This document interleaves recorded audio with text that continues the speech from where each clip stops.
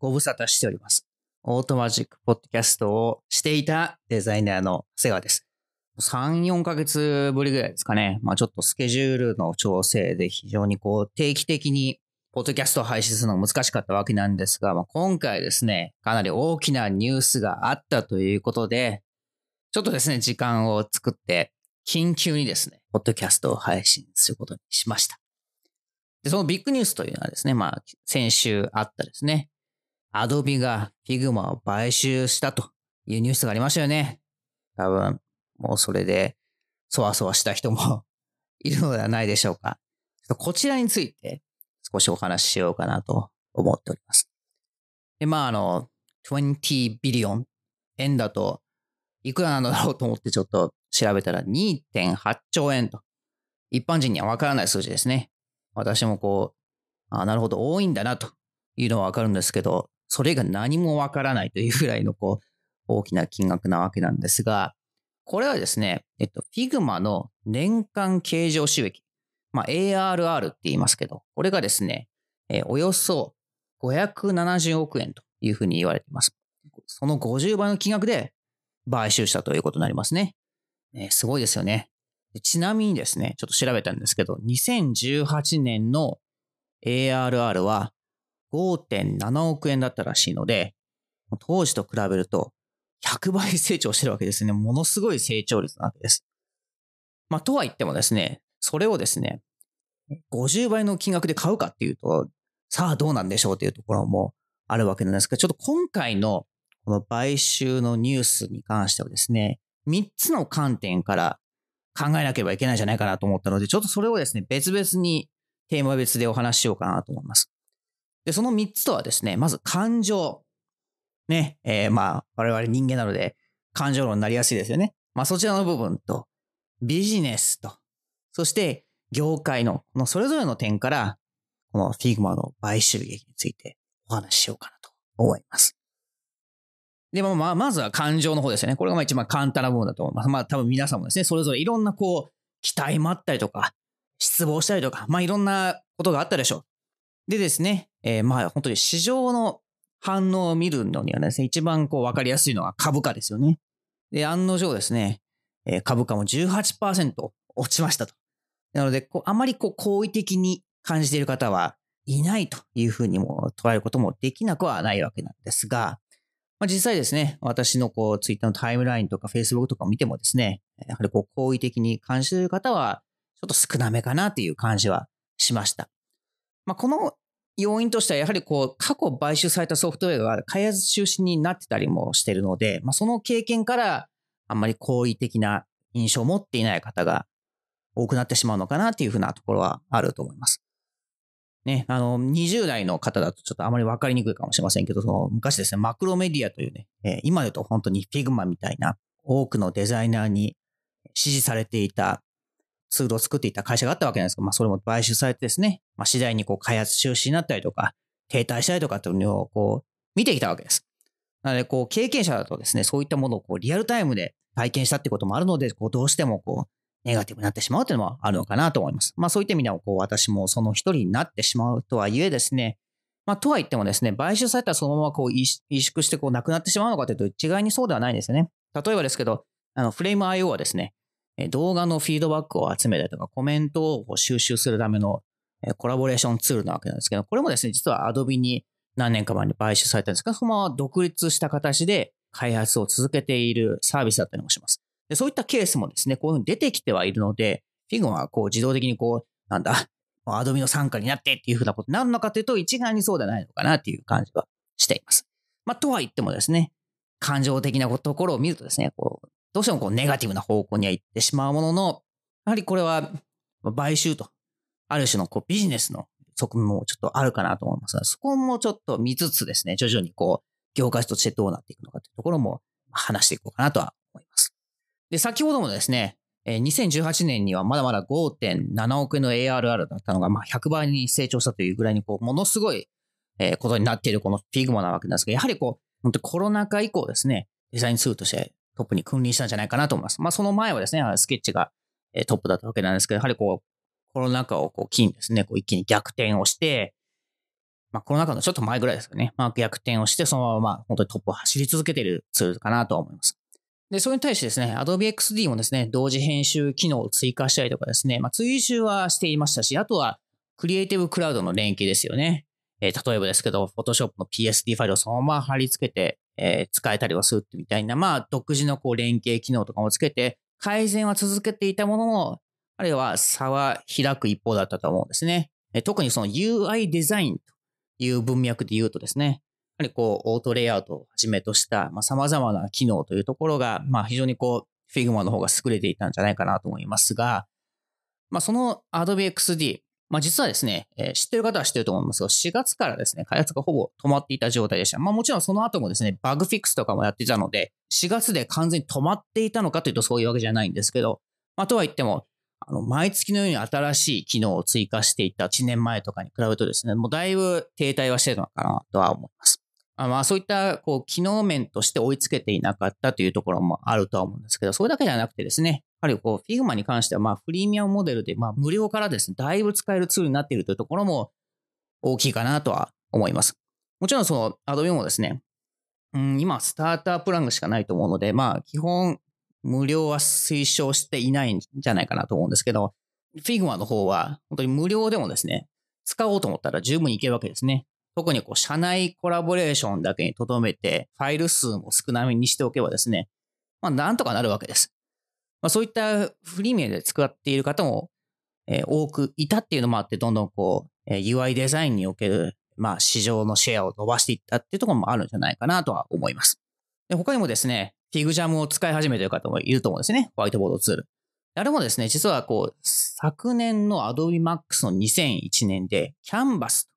という、ホワイトボードツールを開発しているということを発表していたわけなんですけども、それにしてもですね、Adobe XD と同様ですね、後追いの状態で、このまま続けていてもですね、追いつけるかどうかっていうところを不安に感じていた方ももしかするといらっしゃったかもしれません。でそういった、本当に UI デザインツールとして、そして、コラボレーションツールとしてリードを取られているという風な状態。そして追いつこうという風に追従はしているものの、今みたいにね、説明したような収益をどんどん爆上げしている Figma っていうところを考えると、今のうちに買収しておかないとさらなる脅威になるのではないかっていう風な観点も、背景にはあったんじゃないかなとは思います。で、とは言ってもですね、2.8 兆円の価値があるかどうかっていうのは判断難しいと思うんですね。特に今っていうところで考えると高すぎると感じるかもしれませんし、それが結果株価にも影響してたんじゃないかなと思いますけど、ただ中長期的なプロダクト戦略というふうな観点から見ると、Figma の買収というものは、必要だったんじゃないかなと思いますね。もちろん脅威になる競合プロダクトを買収するというふうな部分もあるとはいえ、それだけではないと思います。例えばですけど、ここ1、2年ぐらいですかね、Adobe もついにコラボレーションに力を入れ始めてきてると思うんですよね。Photoshop とか Acrobat とかどんどんウェブに移行を始めているとはいえ、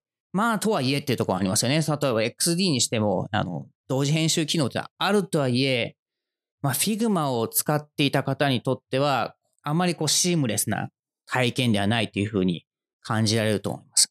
で、一方 Figma の方は、初期はですね、UI デザインツールとしてはそこまで優れていなかったんじゃないかなという印象があります。特にその前に、スケッチみたいなツールもあったこともあって、やはり物足りないツールというふうな印象はあったものの、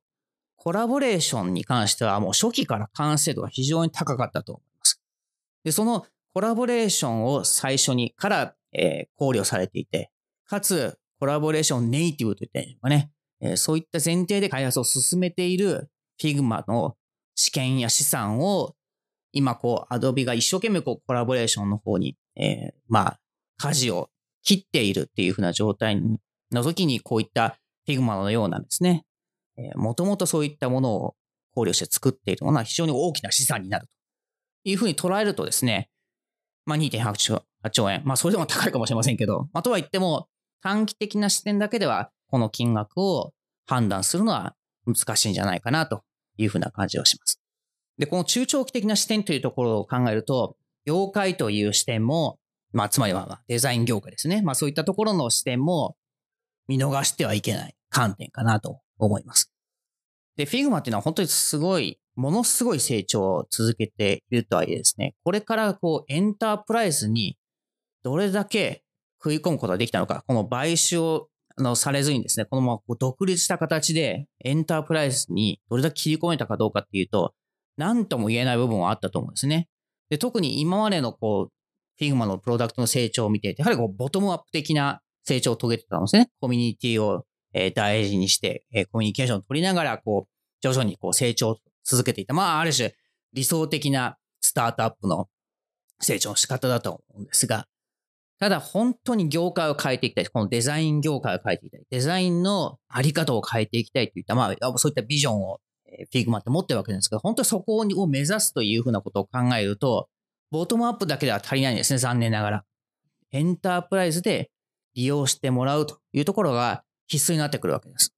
エンタープライズ、まあ本当に組織規模が大きい。まあ使う人も多いというふうなところだけではなくてですね、エンタープライズっていうのはまあ、発注側でもあるわけなんですよね。デザイン会社に対する。で、発注者側がですね、Figma を使ってほしいっていうふうに言ったら、まあ、受託するデザイン会社とか、フリーランスの方は Figma を使わざるを得なくなってくるわけなんですよね。そういった意味では本当に大きな変化になるわけです。そういった意味でもエンタープライズは欠かせないわけですが、まあなかなかそこに切り込むのって簡単ではないわけなんですよね。もちろんその Figma にエンタープライズ向けの機能がないとは全然言えませんね。まあもちろんそのエンタープライズプランみたいなのもありますし、あと Adobe のクリエイティブクラウドに比べたらもう一つね抜群な権限管理を持っているので、機能的には切り込むための材料は揃っていると思います。ただ、使いやすいとか、機能が多いというだけでは、なかなかエンタープライズの企業さんっていう動かないわけなんですよね。そこがなかなか難しいところなんですよね。で、一方、Adobe の方はどうなのかというとですね、もうエンタープライズでは本当にデファクト的な存在でもありますし、営業やサポートなど、ね、エンタープライズのパイプラインもしっかりしているので、入りやすいわけですね。参入がしやすいわけです。まあ、というわけで、エンタープライズにあるある種の大きくて分厚い壁、ここを切り抜ける力が Figma 単独であったのかどうかというふうなことを問われるとですね、僕は何とも言えないなという感じがするわけなんですよね。今は本当に非常にもう Adobe が脅威と感じるほど凄まじい成長を遂げているものの、真の変化を与えるほどの強さを中長期的に持てたのかどうかというと、なかなか悩ましいところがあるわけです。で、これと似たような文脈って実は、スラックがですね、何年か前にセールスフォースに買収されたと思うんですけど、ここもなんか文脈的にはすごく似てると思うんですね。スラックもボトムアップ的に特にIT 企業を中心に、広がってきたビジネスチャットツールであるものの、小さなスタートアップとかね、IT 企業だけでは、大きな変化っていうのはもたらさないわけです。でそういった意味で、もともとエンタープライズ向けのサービスを提供しているセールスフォースを組むというのは、ある種、より多くの方に使っていただくには、必然性の高い進み方なのかなという感じがしますね。ね、まあ、一方そういった中でも、チームスが強いというところもありますが、まあそういった、やはりエンタープライズにエンタープライズの攻め方みたいなのがあって、で、そこを通してようやく業界が変わるというところもあったりもするわけなので、まあそういったことも考えてもですね、Figma の買収がただ単にお金がとか、買収されちゃった、もうダメになるっていう風な感情的な部分だけで説明で しにくいのもある部分はそこなんじゃないかなっていう感じがします。で、もう一つの観点としてよくあるのが、まあ、買収されたことによって競争がなくなるっていう風にね、考える方はいらっしゃるかなと思います。まあ、それだともう短期的にそういうことは起こるかなとは思うものの、あまり私的には心配していないというところもあったりもします。でもその昔マクロメディアがっていう話は少し前にしましたけど、その時もですね、競争がなくなるとかっていう風なことを言ってた方いましたし、確か私も言ったような気がします。けど今、見てください。ね。Figma みたいな脅威が生まれて。まあ、また今回買収になりましたけど、まあ、とは言っても、そういう風に、わずか10年足らずの企業がですね、何十年も続く大企業として脅威に感じるほどのツールが生まれる世界がこの SaaS ビジネスの面白いところですし、すごいところだと思うんですね。なので、今後また新たな脅威、そして新たなエキサイティングなツールっていうのは出てくると思います。まあ、すでに小さな規模であると思うんですね。例えば、AR とか VR のツールもですね、最近だともう Web ベースでコラボレーションでってもう本当に Figma 版ってなんとかっていうふうに言えるようなものがもう本当にいくつか出てきてますし、あとは、スタジオとか Webflow みたいな、ウェブサイトデザインツールって言うんでしょうかね。そういったところでもコラボレーション、連携みたいなところを、強調した、非常に興味深いツールとしてできてるわけなので、そういった意味でもですね、デザインツールというものはまだまだ今後より面白くなるっていうふうなことは言えるんじゃないかなと思いますし、競争はまだそういった様々なところで、起こり得ることなんじゃないかなとは思っています。競争がなくなるかどうかっていうところを考えるか、今この金額で Figma を買収したことはどういう意味なのかっていうと、やはりもう Adobe は完全にコラボレーションというものはデザインツールには必須であるというふうなことを、この金額で示したっていうところもあるんじゃないかなとは思うんですよね。本当にこれは、例えばそうですけど、20年、30年前のデザインツールっていうふうなことを捉えるとですね、やはり一人のデザイナーがですね、パソコンの前で格闘していろんなことをこねごねと作っているっていう風なイメージがあるわけなんですけども、それはもう完全に古い姿であり、もうそれはなくなるものであると。今後はコラボレーションが前提でデザインするものであるっていうことを、意思表示した金額であり、Figma の買収なんじゃないかなっていう感じはしています。Photoshop の Web 版だったりとか、コラボレーションに強調し始めてはいるものの、ただ Figma っていうFigma の買収でそれがより加速するでしょうし、そこをより強調していくサービスやプロダクトの見せ方を我々デザイナーにしてくるんじゃないかなっていうふうな感じはしています。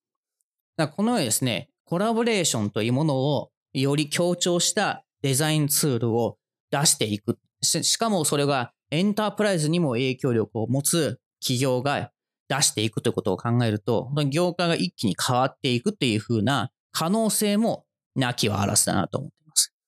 で、可能性がなきにあらずであるっていう風にちょっと断言していない一つの理由としては、やはりアドビもね、